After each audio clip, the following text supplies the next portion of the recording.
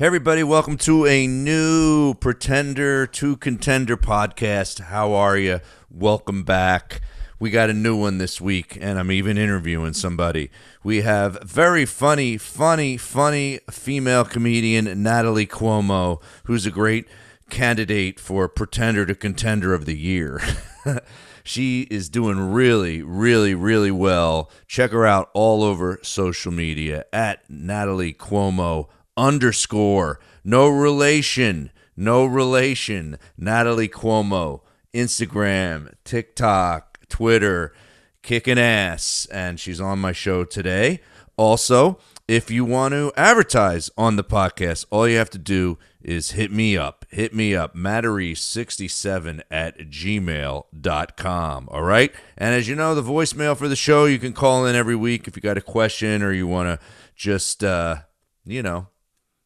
talk on topic of what the podcast has been about, or just ask a general question. You can 951-298-9899. Let's start the show. We got a little new intro music by Brian Christopher guitar. Here we go. Let's start it.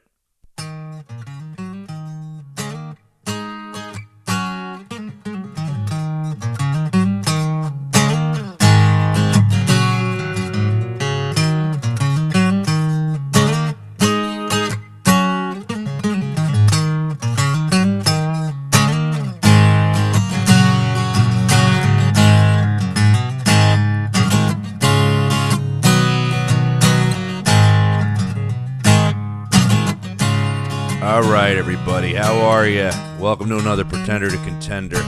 Doing a little video this week. What's up, video people? You know, I'm going to throw some stuff on YouTube, and maybe I'll even throw this whole episode up. Go to my YouTube page. Follow me on there. All right. Brian Christopher, jamming it out. What do you like?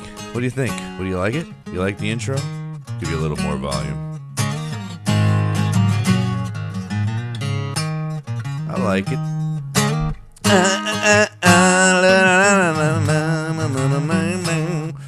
All right, guys. Let's do a little slow fade here. All right. There it is. So yes. Welcome to the show, everybody. So we got a couple of things I want to talk about at the top here, just from my life, if you want to hear about it. It was a crazy week. As I look at my notes, the one thing I wanted to talk about is the Many Saints of Newark, which I shit on a few weeks ago. I cannot remember which podcast number that was. Do you guys remember it? I don't remember it. But I shit on it. I only got 20 minutes into it, and I had to shut it off, and everybody was like, how can you critique something? You only watched 20 minutes, blah, blah, blah, blah. And I said, it just sucked. So I shut it off. I didn't, shut it off and then critique it, and shut it off for no reason. I shut it off because I fucking hated it. So I felt bad. I wanted to go check it out. I tried to watch it again, everybody, and I shut it off again. And you know what I realized? It was? The acting sucks. It's just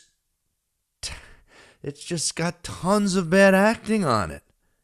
And you realize why The Sopranos was so good. James Gandolfini, Edie Falco, Michael Imperioli. Just such good actors.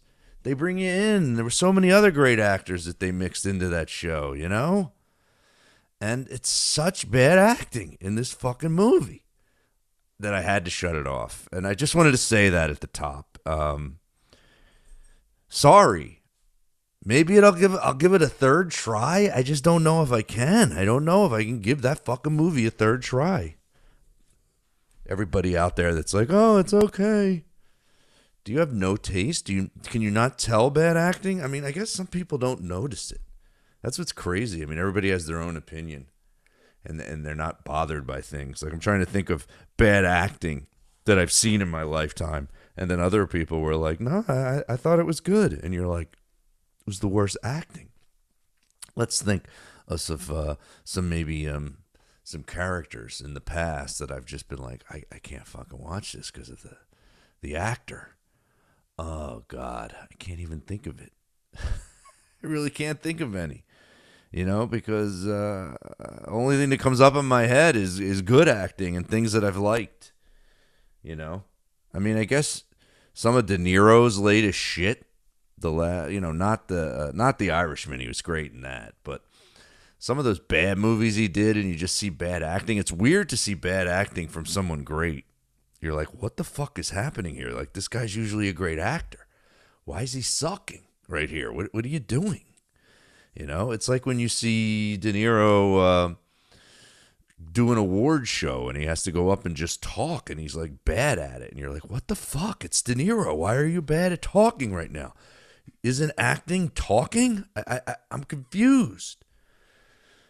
So that's what it was. Ray Liotta was his acting is like he's one of my favorites. I've seen Ray Liotta just be so fucking good before.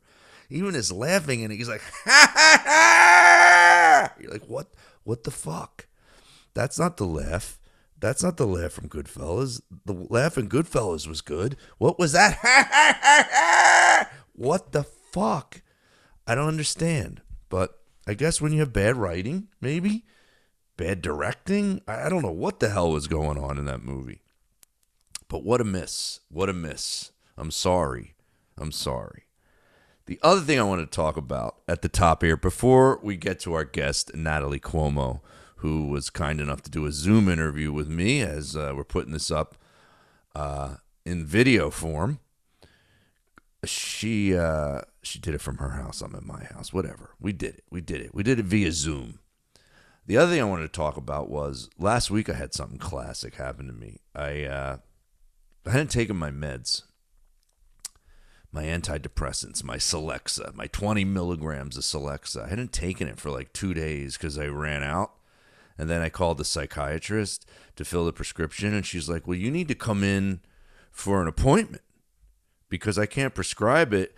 It's been 3 months since your last appointment. Like, that's how they get you. You got to keep going to the doctor for an appointment or she won't prescribe your medicine. It's kind of weird, right? You're like, it's the same shit. This is my brain. This is what's wrong with me. It's all the same. Nothing got better. So just put me on it forever and let's go. Like, what? Every 3 months I got to do an interview with you. We got to talk, but that's just the way it works. So I went so she finally called in the prescription, but I think I went 2.5 to 3 days without taking it. I'm like, is that all it takes for my anger to sneak back out? So I'm doing a show. I did Saturday night at Jackie B's with Judy Gold, the hilarious Judy Gold. And her and I were talking in the green room before the show started. And she was telling me all about her book that's called Yes, I Can Say That. And we're talking all about comedians and Chappelle's last special and how comedians, we're just trying to make people laugh. We're not trying to push buttons. We're not trying to annoy people. It's just comedy. Would you just chill out, everybody? And we're having a conversation about it. And she's being her attitude self because that's what's funny about her. She's like a female Larry David. When she bitches, it's just fun. It's just funny. She's just complaining and I'm laughing. And then I go do my set. Then I bring her up and I go into the bar to get a beer, which is outside. The show's outside under this arched tent that goes all the way down to the ground. And it's got a curtain on each side. But it's outdoors. So I go into the bar to get a beer, which is inside. And this guy just looks at me. He's giving me a nasty look. And he goes, "What's your problem with Rye Beach?" I'm like, what? What are you talking about? He's like, "What's your problem with Rye Beach?" And then I realized I did a joke about Rye Beach in my act just now. And this fucking guy because they had too many people there Saturday night, so they had to open up the back curtain to put people on the sidewalk sitting at tables so they could extend it, have more people watching, right? And this guy must have walked by. He never bought a ticket. He wasn't in the audience. He walked by, heard one joke, and then went back into the bar. And I did a joke about Israel and how amazing the beach was in Tel Aviv, and how I do this sarcastic line in the joke where I go, and I've been to a lot of great beaches in my life, like Wildwood, New Jersey, you know, which is a shitty beach, and I go, and Rye Playland Beach, which is here in Westchester and close to where I used to live, which is Portchester, and it's called the Rye Playland Beach, and it's shitty. It's this little tiny shitty beach that just has fucking trash all over it.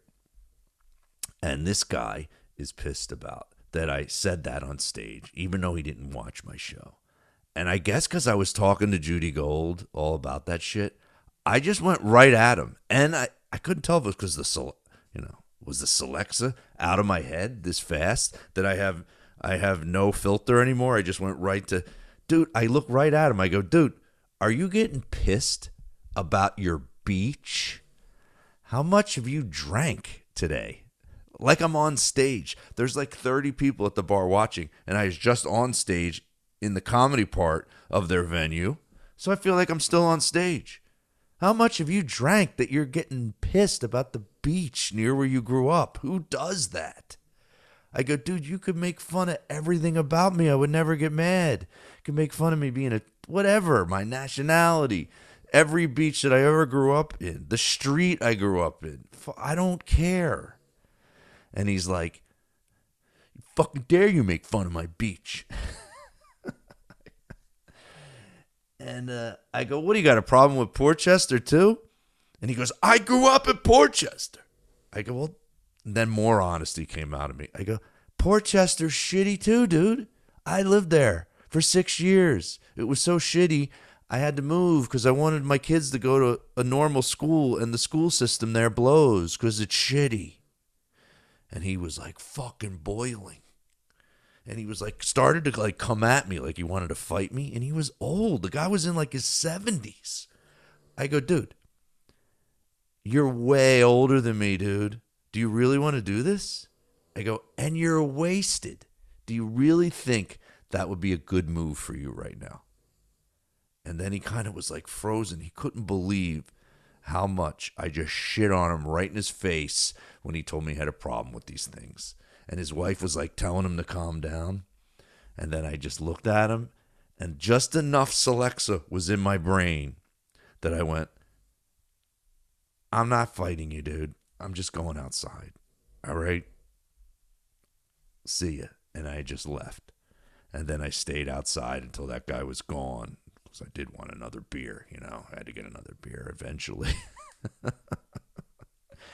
And the fucking guy left. And then I felt bad like I usually do. And I text because one of the owners of the place was inside there when I did this. And I text him. I go, I'm really sorry. I go, but that guy was so out of line. What a jerk. Who is he? And God, it reminds me of doing comedy clubs. There's always a guy. You can't do comedy in a club now where there isn't some fucking woman or guy who's drunk who takes something the wrong way. It's like, what the fuck? Shut up. So I'm curious what you guys think. I would have loved to hear your response on what I'm talking about, because I just laid him out. And Ron Poliquin last week said I was too hard on my friend who thought Dave Chappelle was overrated, and how I said that's probably why I'm not super great friends with this guy. He's just an acquaintance because he's got tainted views. So I'm curious. If you guys want to ever leave a voicemail, call 951-298-9899. Let me know. But felt good to get angry. My brother told my brother the story. He's like, you should just go off the meds, dude. You're fucking hilarious when you get like that. And I'm like, yeah, I'm fucking the worst husband ever.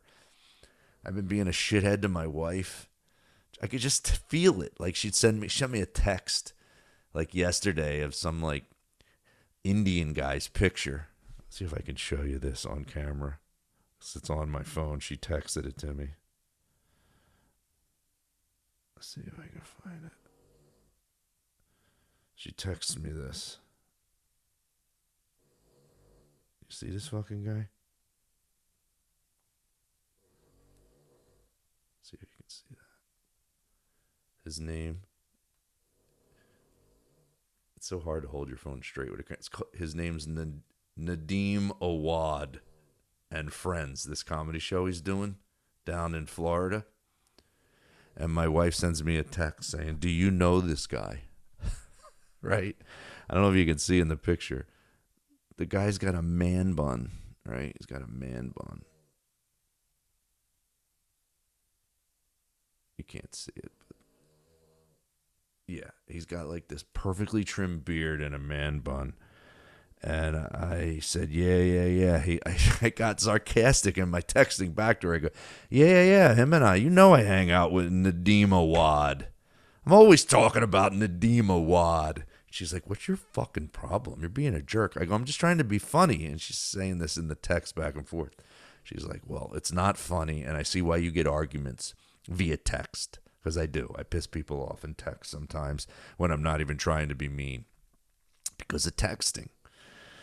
But fucking Nadeem. Here's a tighter picture of the guy. So I zoomed in on it, and I sent her this. My wife, I go, you mean him?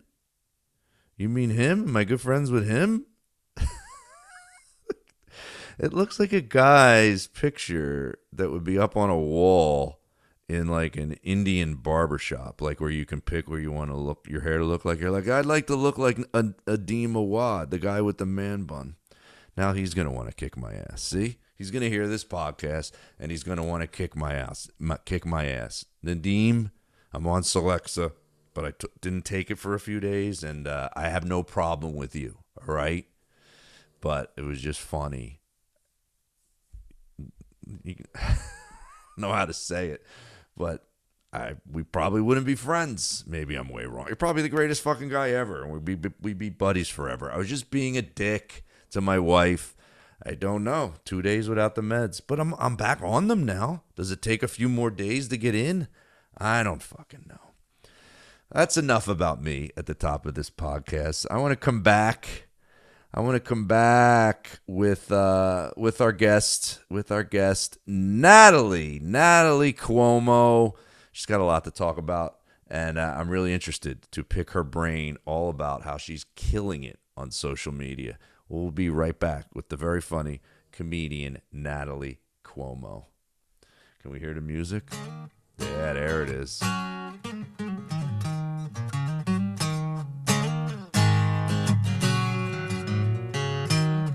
You like that, don't you?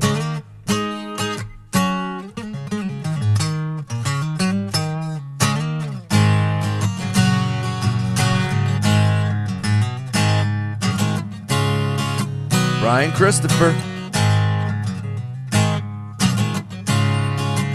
Look him up.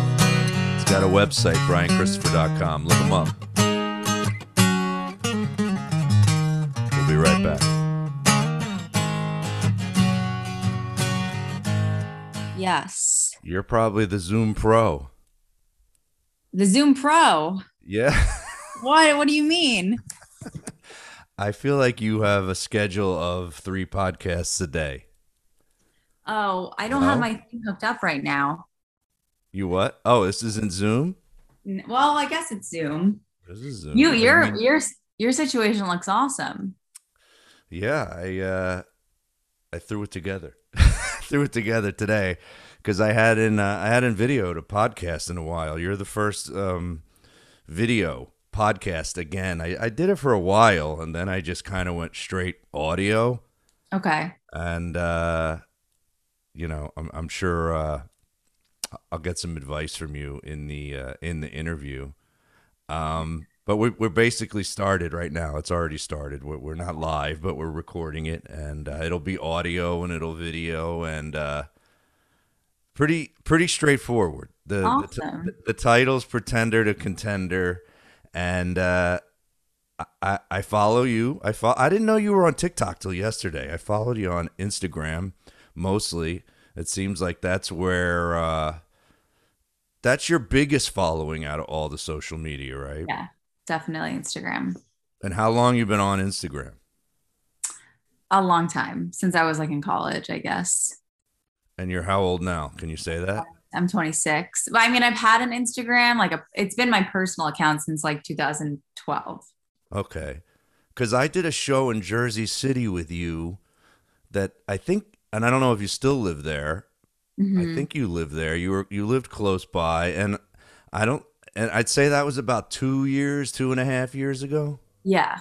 I definitely didn't have a following on Instagram until maybe the last year. Yeah, I was gonna say that. That's kind of why I thought Pretender to Contender, because I was like, wow, because I have a little bit of the business side, as you have a huge side of it, and I would have noticed. I would have been like, hey, let's get some people in here. I'll give you a cut of the door. I'm not one of those. I've never been one of those comedians that's like bothering the other comedian to promote, to help people come to the show and not pay them for doing that. Right. Um, I'm sure, because that's another thing I noticed. You get a lot of gigs when you have a big social media following. Also, because of course it's a numbers game, right? Right. So I see People you're want, you're yeah. like touring with a few different people now. Who is that? Yeah, I've been going out with my boyfriend, Lewis, Mm-hmm. and I've been doing some shows with Jessica Curson. That's been awesome. Right. And did these So, yeah. and did they bug you? They're like, hey, you gotta promote this. how does how do they go about getting you nicely to mention it on your social It's not media? really, it's actually more the clubs than the comics, actually. Oh, the clubs are all over you. Hmm. Does that like go into a deal? Like how many times how many like posts they expect if they book you? Does that ever No, come up? but you just feel like, oh, okay, if I push this show, then they're more likely to work with me more. Right. Yeah. I can remember back in my as I would say hot years as a comedian. I don't know that your manager would sometimes say stuff like, "No, no, no, really promote it and kick ass, and they're gonna they'll book you again for the more money." And I can remember as a young comic, I would let them do that. And then sometimes there wasn't an again because the club would go out of business or something would happen. And I used to think, why in the comedy business do we help their business once for almost free in hopes to get something good again? Like, if we help you once, why shouldn't we get paid that first time? Do you ever have that happen? Well, you don't make money in comedy. That's why. Right. You got to accept that. Yes, it's thankless and pathetic. Now, even with your work ethic, as some people might not know you that are listening or watching my podcast. I mean, how many shows? It seems like you're doing like at least 5 nights a week of stand up. Yeah, I try to get up as much as I can for sure. Right. But you don't even worry about the money. You're just like, I'm going to get on stage and then blah, blah, blah, blah. And then, do you have like some mindset that's like, okay, it's a Saturday night. I need to make this much money, or you're just going, fuck it. I'm thinking way long term. Well, I think the traditional stand-up uh perspective or whatever Mhm. would be to like hustle, just think long term, get as much stage time as possible.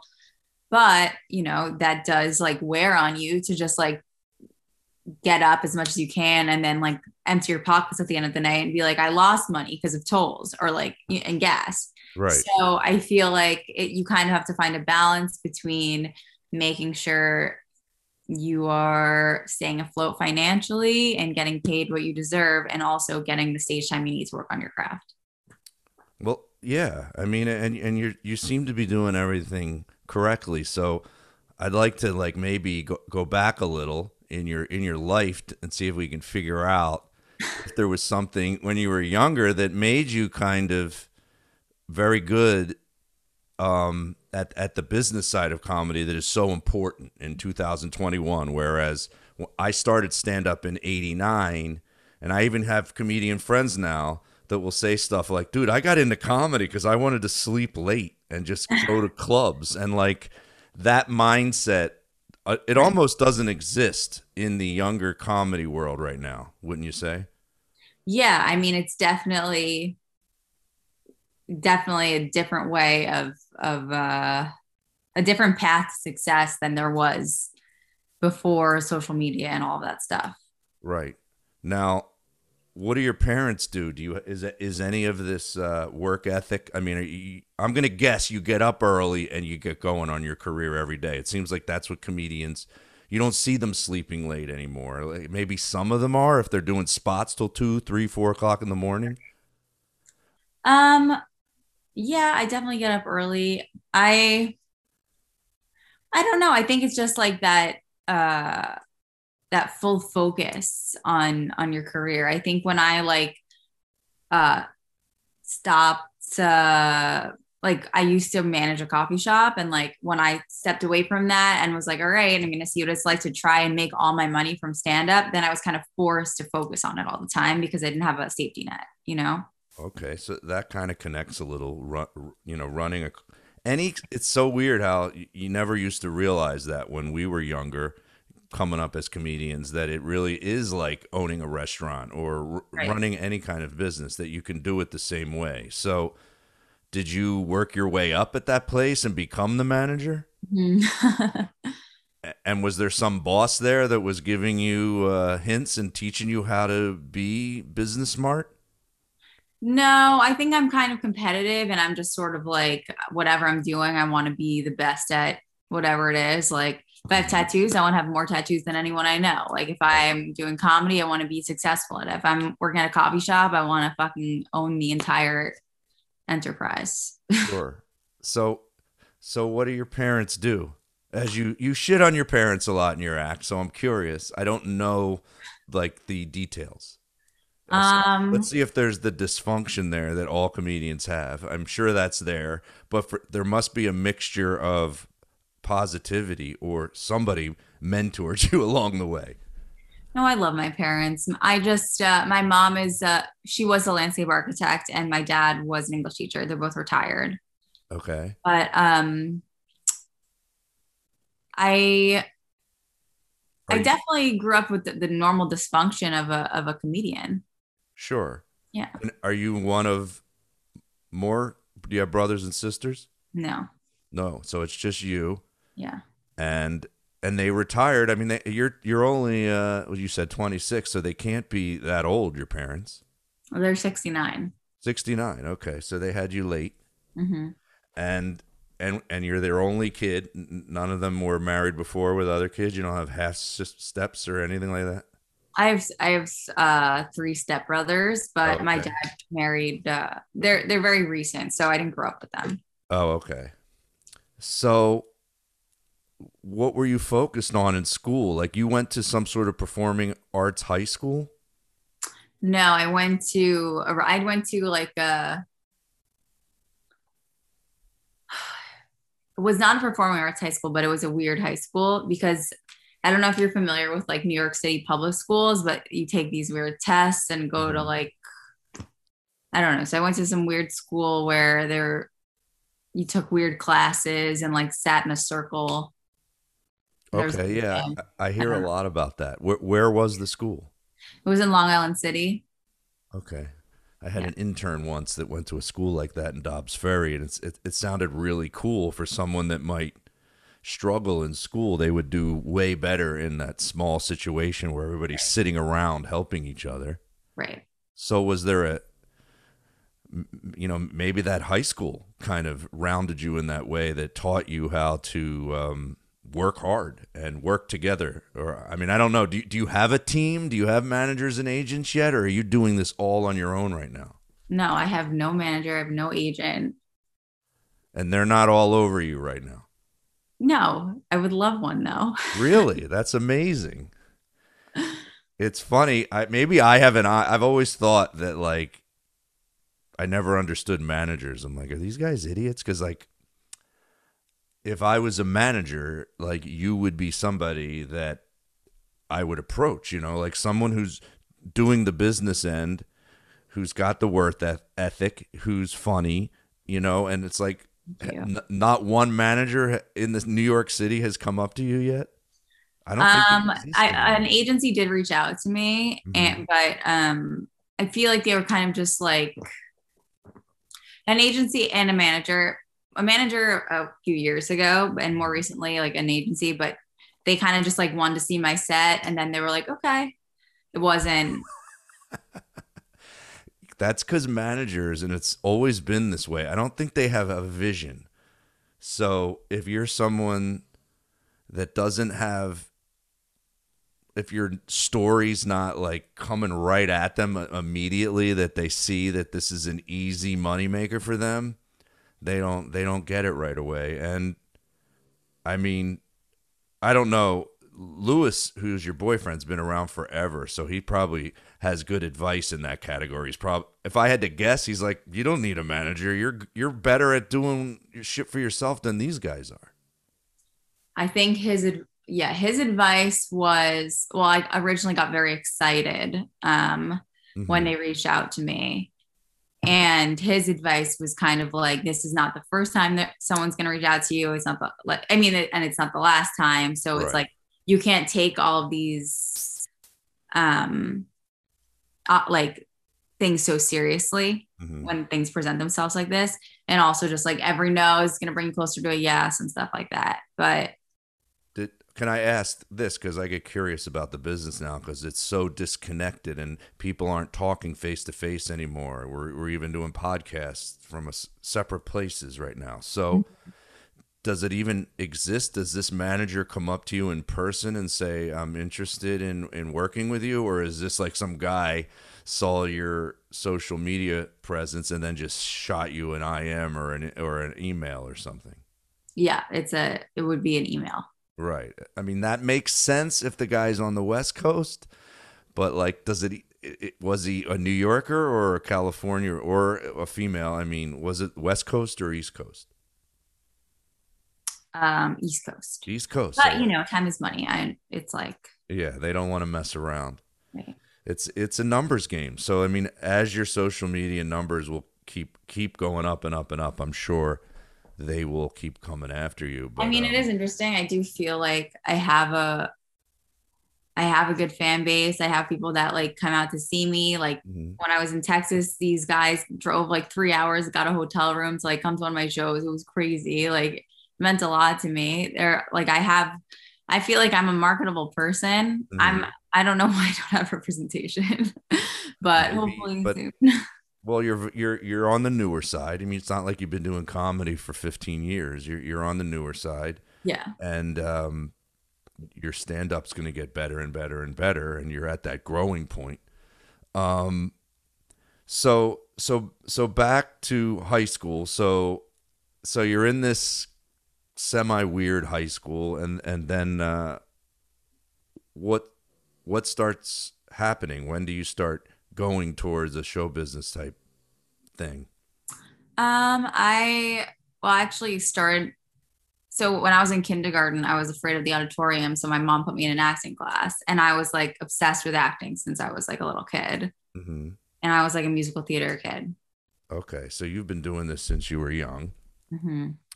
and um, so you bail from the acting part and decide let's try stand up. How does that happen?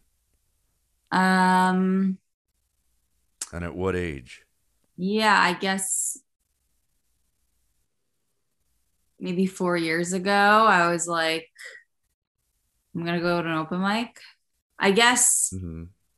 it's something that you think about when you're like doing acting. Yeah, especially in Like, New oh, York, it's all over the yeah, place. right. So Do I'm trying to think with the question I was just about to ask. Were you going on auditions and stuff as a kid? Were you one of those kind of people? No, it was just musical theater and connected to the school.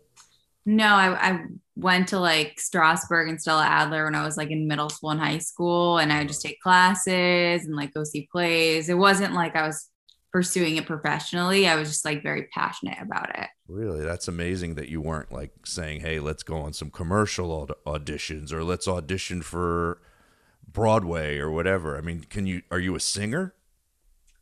When I was a kid, I like took voice lessons and Uh, stuff. I think my parents really didn't want me to be part of the industry when I was younger. right. And when you're They a were kid and you normal. don't have that okay from your parents, there's really nothing you can do other than just, you know, Right. So so so it sounds like you start doing stand you're going where do you go to college? I went to Bard College upstate Okay. And did you do an open mic up there or it started after college? after college. After college. You're like, "Joe, I told you that." Okay. So so I think the part I really am interested in, especially for my podcast, is the pretender to contender because what do you feel is the key to turning it around and having that success that you have? I mean, what did you do something differently this last year before, that you weren't doing at the beginning that was changing things? um, I guess it's a couple things. I think a big thing for me was like finding my niche, finding like my people, I guess. Like Mhm. not everyone's gonna like you. So you kind of just have to like find your people, your community, and like Mhm. finding like the biker tattoo community and everyone likes comedy. So it's not like just trying to appeal to everyone is Right. very difficult. Like Yeah. try to appeal to a community. And I think that's really helpful. Well, it's interesting because like you have lots of tattoos, right? And you're like this kind of like a sex symbol of comedy, a little bit. And you don't hide it, whereas you would see a lot of girls in comedy. I've been saying that for years. I'm like, why are these girls trying to look unattractive on stage? Why are they wearing baggy clothes? Why can't they be attractive? And because they were afraid guys would look at them a certain way and they wouldn't listen to their comedy material. And I used to say stuff like, and they're not stand-ups, but like a Mary Tyler Moore was someone who was funny on television, and she was pretty and like ladylike. It was like you didn't. There's only like one comedian that I can think of in all my years of comedy that was really like going for that super ladylike thing, which is like and I'm forgetting her name. She used to oh geez. I'm gonna have to I'm gonna have to edit this in Google. I can't not know this. Tasha? Rita Rudner. Rita Rudner. Yeah, that was her name. She was trying to be the attractive, like she wasn't being the nerdy mom. She was put together, and you don't see that as much. And maybe the reason is negatives are easier to make funny than positives, right? Yeah, I mean, it's definitely because you get a lot of shit when you embrace anything positive about yourself. Right. People hate beautiful women. I mean, they literally, I mean, murder shows are about pretty white girls being killed. That's everyone's favorite thing to watch. No one wants Really? to like, I didn't realize that. well, I mean, what People are you like to talking? watch pretty women get killed. Did not know that. Okay. Yeah, what? I I mean, think I should know any, that, but I didn't I realize that. feel like any like murder documentaries about that, any like bingeable Netflix murder show. Mhm. They don't want to like watch them be funny. Right. Well, it's similar. Like I have a friend who's been doing stand up for like 10 years and he's retired in his 40s. He's a multimillionaire from working at Facebook and Yahoo when they were startup companies. And I Mhm. told him early on, I go, "Man, comedians are going to hate you because you're so rich." I said, "You would get more fans being HIV positive than being rich." And it's like I see what you're saying. So you had to figure out a way to cross over from that. I mean, did you used to hide tattoos, or did you have a lot less when you started stand up and when you wear like clothes covering all your tattoos? No, I mean, I also feel like a big part of it is just like being a business person. I don't think people realize that, like, I talk to my dad about this a lot because he's like a writer and he Hmm. tries to get some of his stuff published. And I'm like, Hmm. he's really good at writing, but I'm like, Dad, it's just as important to be your own manager and to be on the business side of things. And I think a lot of comics, a lot of artists don't understand that, yes, it's important to work on your craft, but it's literally just as important to learn how to put yourself out there. And, I feel like Right. that's, Well, yeah. it's a skill that maybe more young people have now.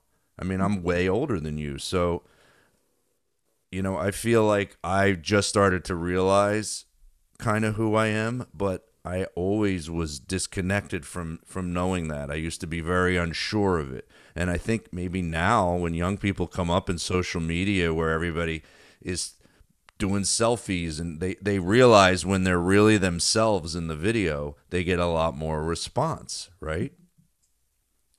Like, do you remember a first post that you made that you were like, "Oh my God, like this is what they like?" Hmm. Like a certain joke you posted, or maybe just, I mean, you post a lot of just pictures, like it looks like you have a professional photographer working with you, unless you're amazing at taking pictures.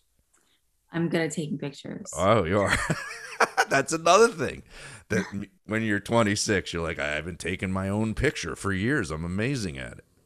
I think, I mean, TikTok has been interesting because I really like TikTok a lot. I think that platform, at first, I was really resistant to it, but I like the platform, the format of just like talking to the camera and those selfies. I think that intimacy is what people really like about social media. Hmm. And I think that's what people really like about podcasters. I think that's, and I think that's what that platform allows for. And that's what Instagram's trying to take and bring to like Instagram Reels kind of. Hmm. So I think there was definitely a moment where I realized what kind of TikTok videos I want to make.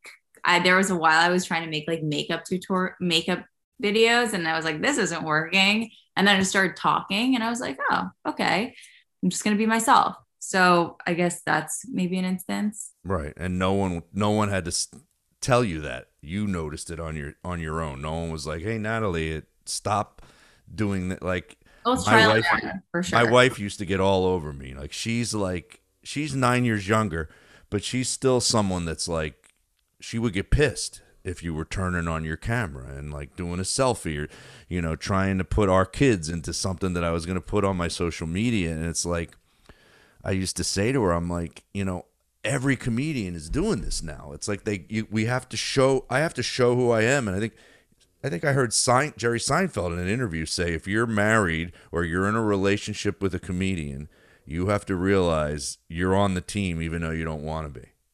Like, Yeah. that's what it is. How And old are like, you? I'm 54, Oh, okay. so like that's a common thing I get from people who watch or my stand up, or watch anything I do on social media. We want more of your wife on there. It's so interesting. It's like we're in a world now where everybody's life is like a documentary that we can watch. So it's like, Everyone if, wants to be like a voyeur, yeah. essentially. And if something bad happens, that's when it's even better. And it used to be the same way with stand up. You got in a big argument with your girlfriend or your boyfriend, and something really horrific happened, and it could be turned into stand up in 2 seconds. It's the same with, it's easy to turn that camera on and go, oh my fuck, like you can't recreate it 3 days later. It's got to be like I Right. almost got in a fight with a guy Saturday night at my show, and I was like, I should record the beginning of, because it's going to be at the top of this podcast. I'm going to tell a little bit of the story, how I got mad and the guy wasn't even in the audience and he was offended by one of my jokes because he walked by and heard it. And What was then the joke? I do a joke about, oh, this will be classic to you. and they'll have heard it at the beginning of this podcast. But it's a joke about my trip to Israel and how I was and how people think you should be scared to go there, and how I was like finally relaxed. I'm sitting on the beach, just taking it all in. Like, wow, the sand's like powder, the water, the Mediterranean's so still. This is incredible. I'm so relaxed. And I go, I've been on a lot of really nice beaches in my life, and I go like Wildwood, New Jersey, which is like a really shitty beach where I grew up, and I go Rye Playland Beach, which was like 5 minutes from where I was doing stand up, and it's a really shitty beach. It's just gross, you know. And this, I went to the bar to get a beer after my set, and there was some guy in there, and he just goes, "You got a problem with Rye Beach?" And I go, I thought he was kidding. I go, Isn't "What?" Rye a really nice neighborhood? Yeah, it's a really, really, really nice neighborhood. But this guy wasn't from Rye. He was at the next town, which is Portchester, which I also lived in, and is also has not a very good school system. It's one of these towns that's really cool looking, but just Okay. you can't like raise a family because the schools are bad, and a lot of people don't live there. They'll just go there because they have great restaurants. They have this amazing theater. They've really made the town really nice, but it still just has this shitty school system. So people will live in the towns around it. And I don't know what it was.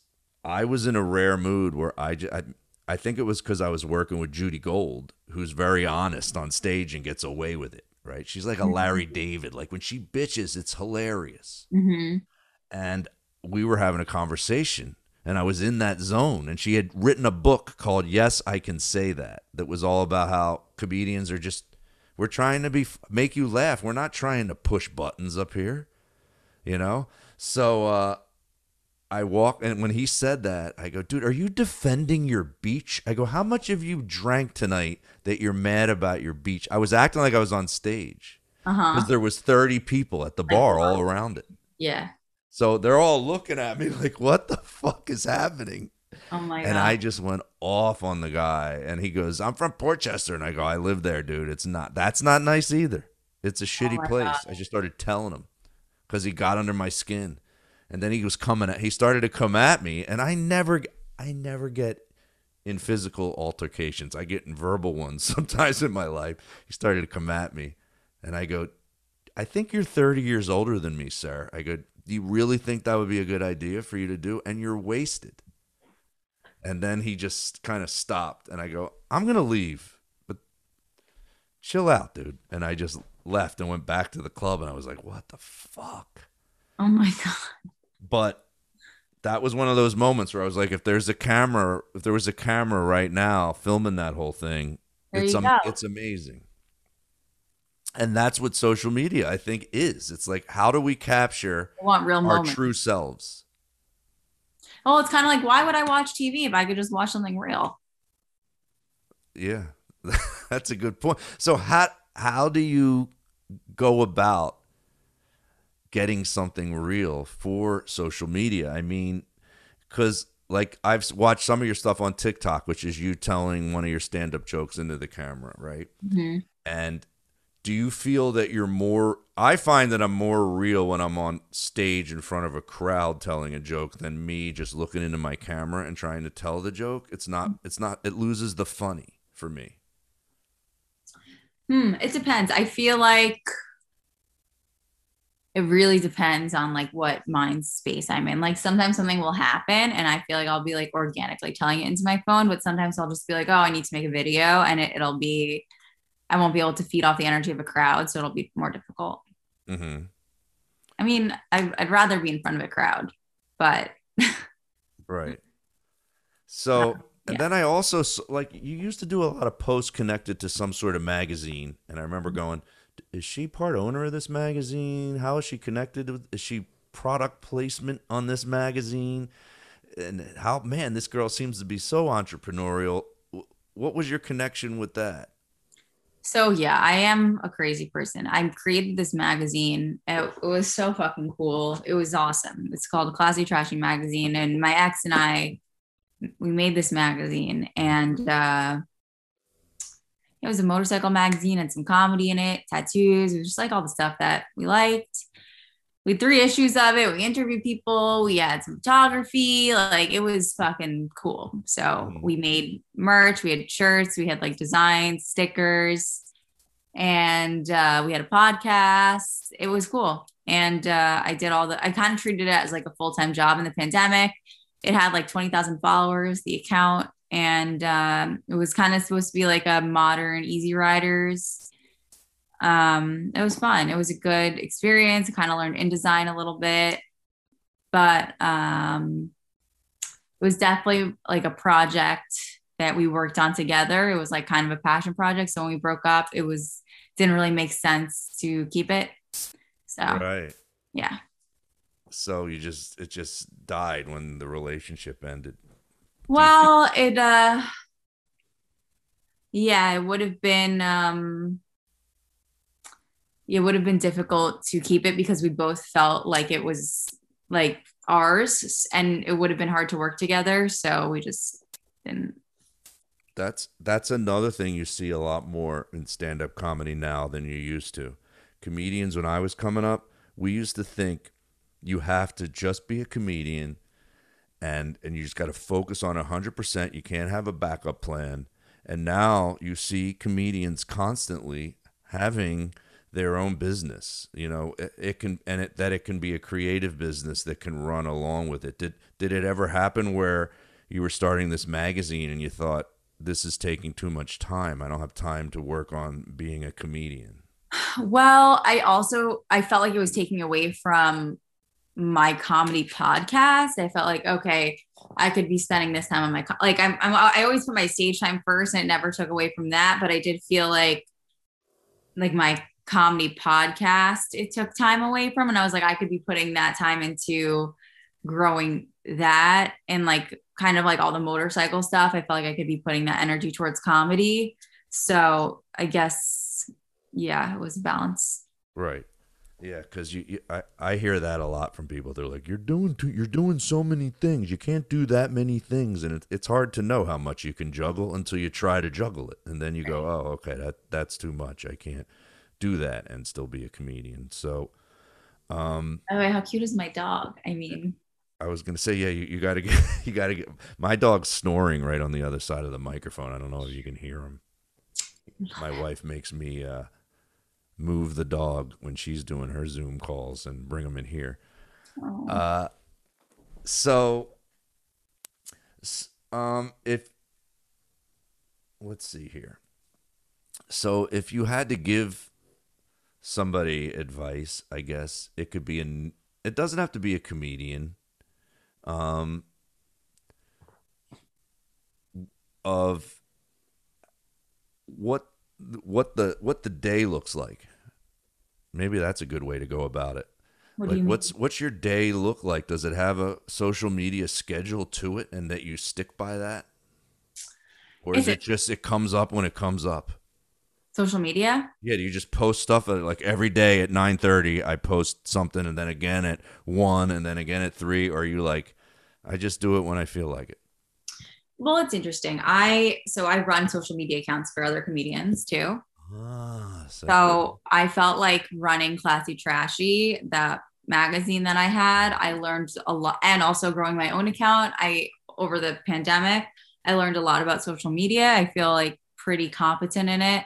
So I um work for some other comics and do their social media, and I also do like video captioning and stuff.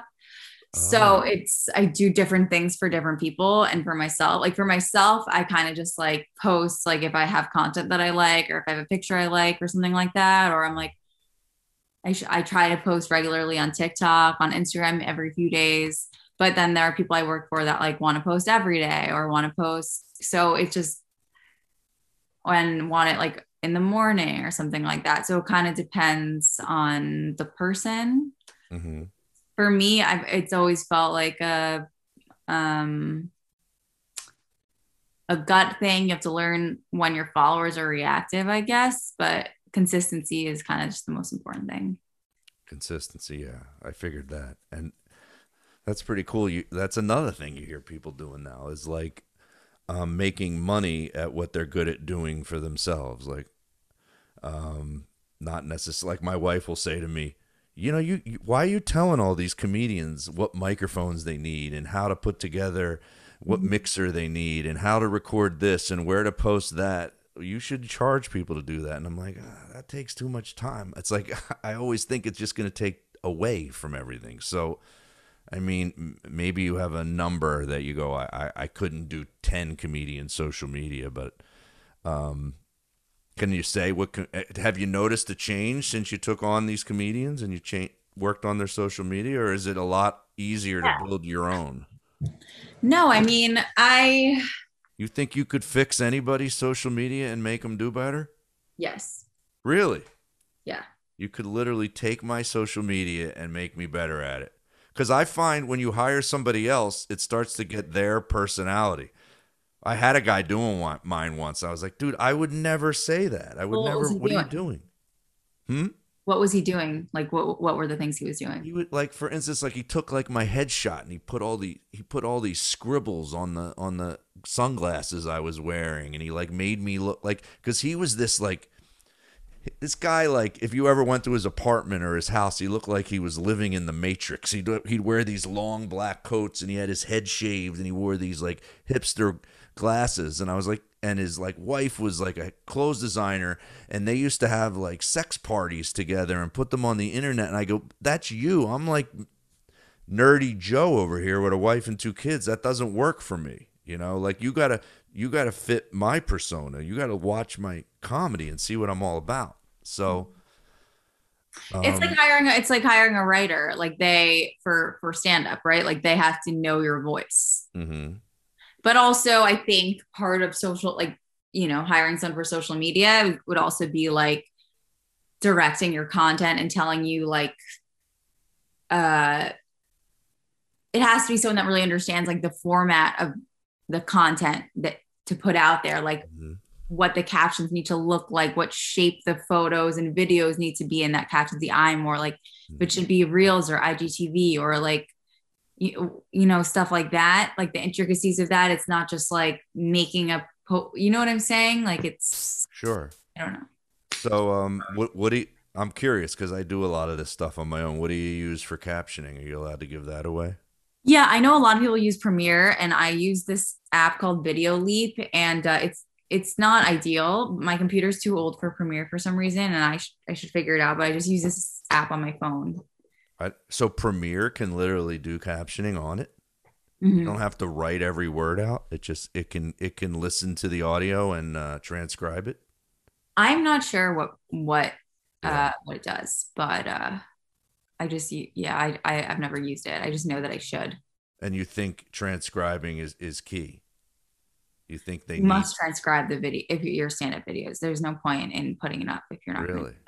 Like I've had videos get over 1 million views on TikTok with no transcription on it, and now I let it do. TikTok has that ability that Stand-up it can videos or regular, videos. but are they stand-up or are they you Yeah, talking? they're stand up. I mean, that's great, but they'll probably get double that if you put the captions. Right.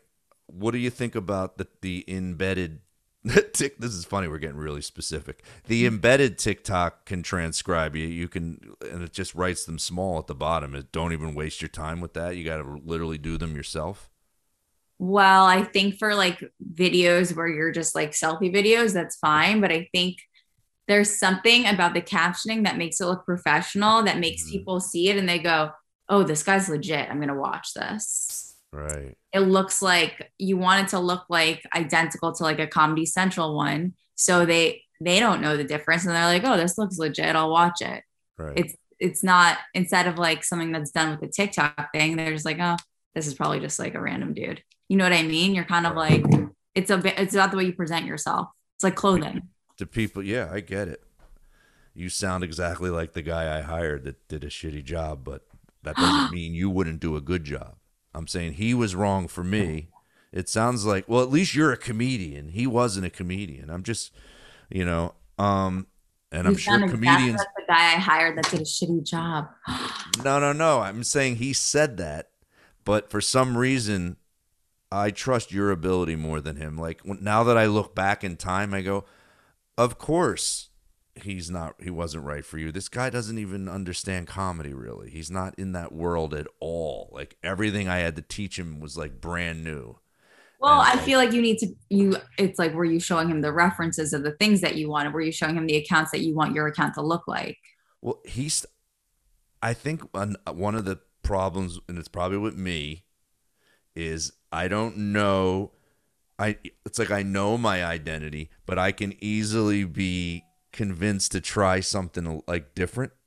So like he wanted me to dress differently on stage. Like he was making me over completely, this That's guy. Like, crazy. yeah. How do you say you're 54? Yeah, isn't that No, that's it's too late to wear different clothes on stage. This is crazy. This is not Queer Eye. This is crazy. exactly. So that's why the relationship didn't last long. It didn't start that way. He started easing into it. He's like, he wanted to create a clothing line that I was wearing that we were selling on the side. And then I started to realize, is this because his wife's a clothes designer? Is he trying to make Where her? did you find him?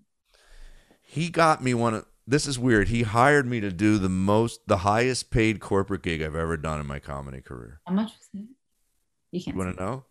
I I can't. got $15,000 to go to Cabo San Lucas and host a an event for this place called Holman Enterprises. They own like 40 car dealerships. Nice. So it was like an amazing gig and in an amazing place. Wow. Yeah. We're like, all right, I trust him a little bit. So that's why. And then all of a sudden he resurfaced, and I realized, okay, let's give him a try. And he did it. He didn't charge me. He goes, I'll just do it for you for a little while, and if you Oh, like that's it, bad. That's bad if they don't charge really. you. Ah, you're right. Why would someone work for free unless That's something's going crazy. wrong? They're No. crazy. You're right. If someone wouldn't charge you, Yeah. or they're that desperate that they wouldn't charge you, no, no. Yeah. Yeah. I think something was going wrong. I think you're right. But yeah, it always takes me a few months to realize I'm in a bad relationship and then I get out of it. And somehow I've been married to the same great woman for 16 years. But other than that, I pick bad partners very often.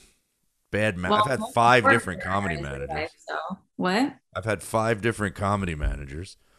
They all sucked for different reasons. Okay. Uh, what did you say about my wife?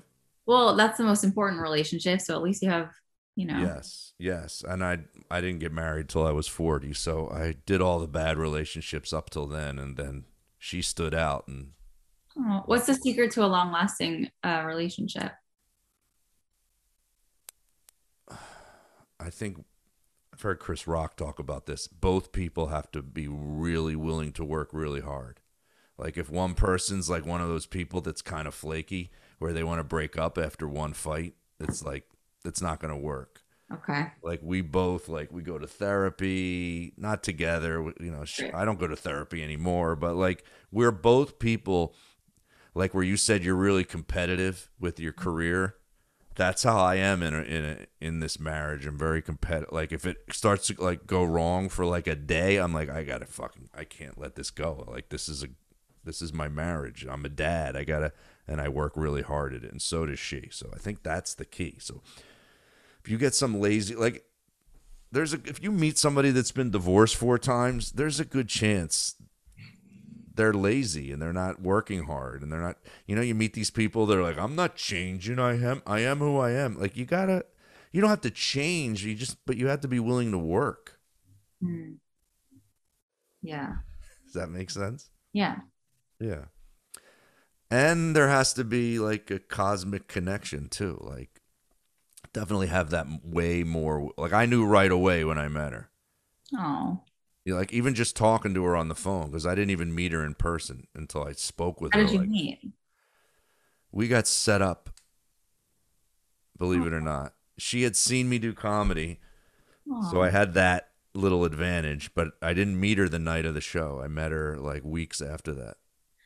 I had this conversation before, but I feel like men always get to like they always date people that have seen their comedy. It never happens the other way around. Like I've never hooked up with an audience member ever. Ever. Really? Yeah.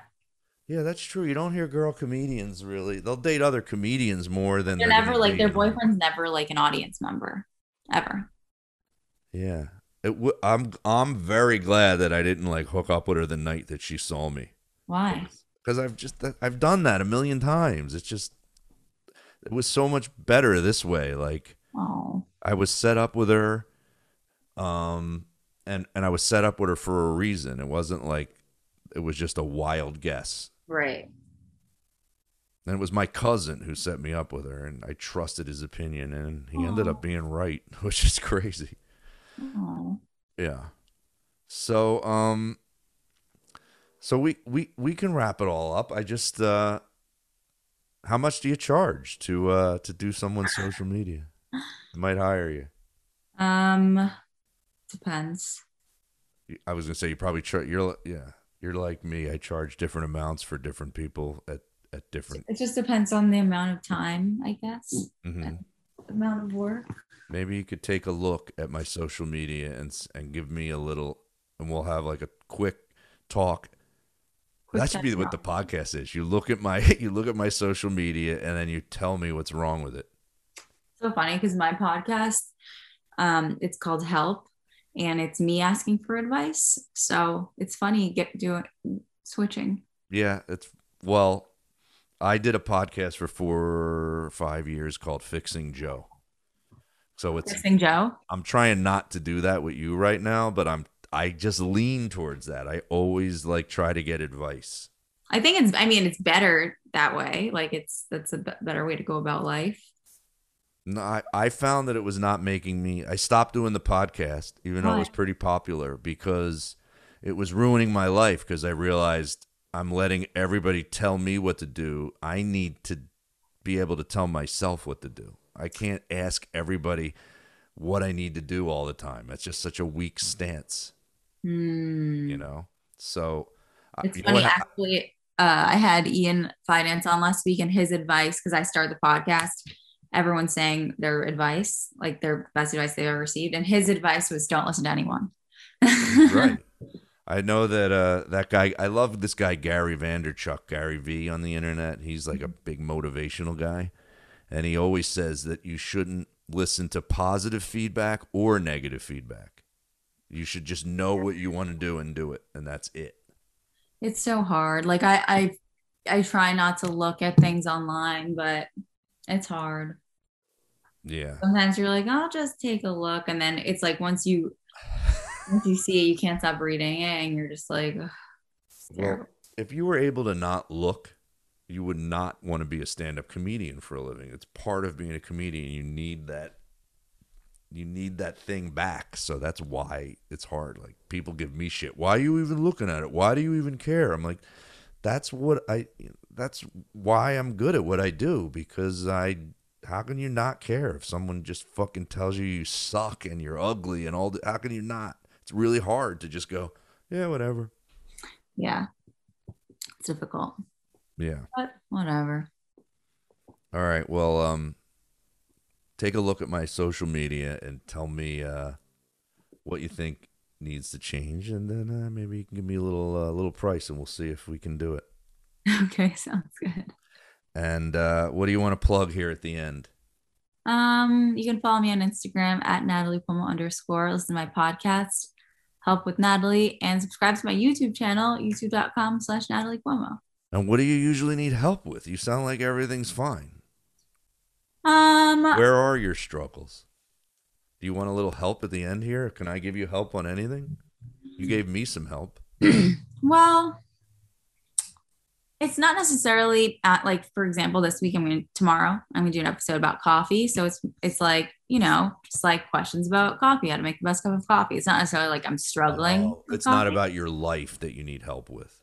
Sometimes something will come up, like I like if something comes up in my life, I'll talk about it. But it's more like, and then I had like a fitness episode, or like it's more like subjects. Okay, I got you. So Yeah. you need help with coffee. Well, no, but you know what I mean? It's like I like have like experts on, and they'll like talk about stuff. Right. You have a coffee expert coming on? Yes. I love it. All right. And where can they get your podcast? Anywhere you listen to podcasts? What's your Anywhere listen to website? podcasts, Spotify, Google Podcasts, Apple iTunes, YouTube. Um, subscribe, rate, review. Love that. All right. Well, thank you, Natalie. I appreciate you Thank you for doing my having me. podcast. And I'm going to make you do some posts to promote it. Hopefully, you'll do that for me. Of course, anytime. All right. See you, Natalie. Bye. Bye. Well, I hope you liked that interview. That was Natalie Cuomo. Go look her up. I will be, maybe I'll hire her to do some social media work for me. Let's see what she does.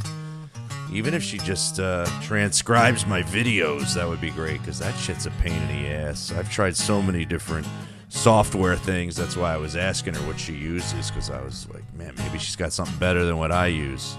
So I hope you like that podcast. Keep listening to them. Keep calling in 951-298-9899. If you want to see me live, I'll be doing my Remember When show. November 6th, the Emlyn Theater. 3-piece band behind me, and it's just a straight one-man show this time. It's got a little drama in it. It's got the nostalgia of the 80s, but it's more about my life in the 80s. With a little bit of nostalgia mixed in. You're going to like it. So come on out. Just go to joematarese.com if you want to get tickets to that. The Emlyn Theater in Mamaroneck, New York, November 6th. It's a Saturday night. All right. I'd love to see you there. Keep listening to the podcast and go follow Natalie. All right. Take it easy, guys. See you.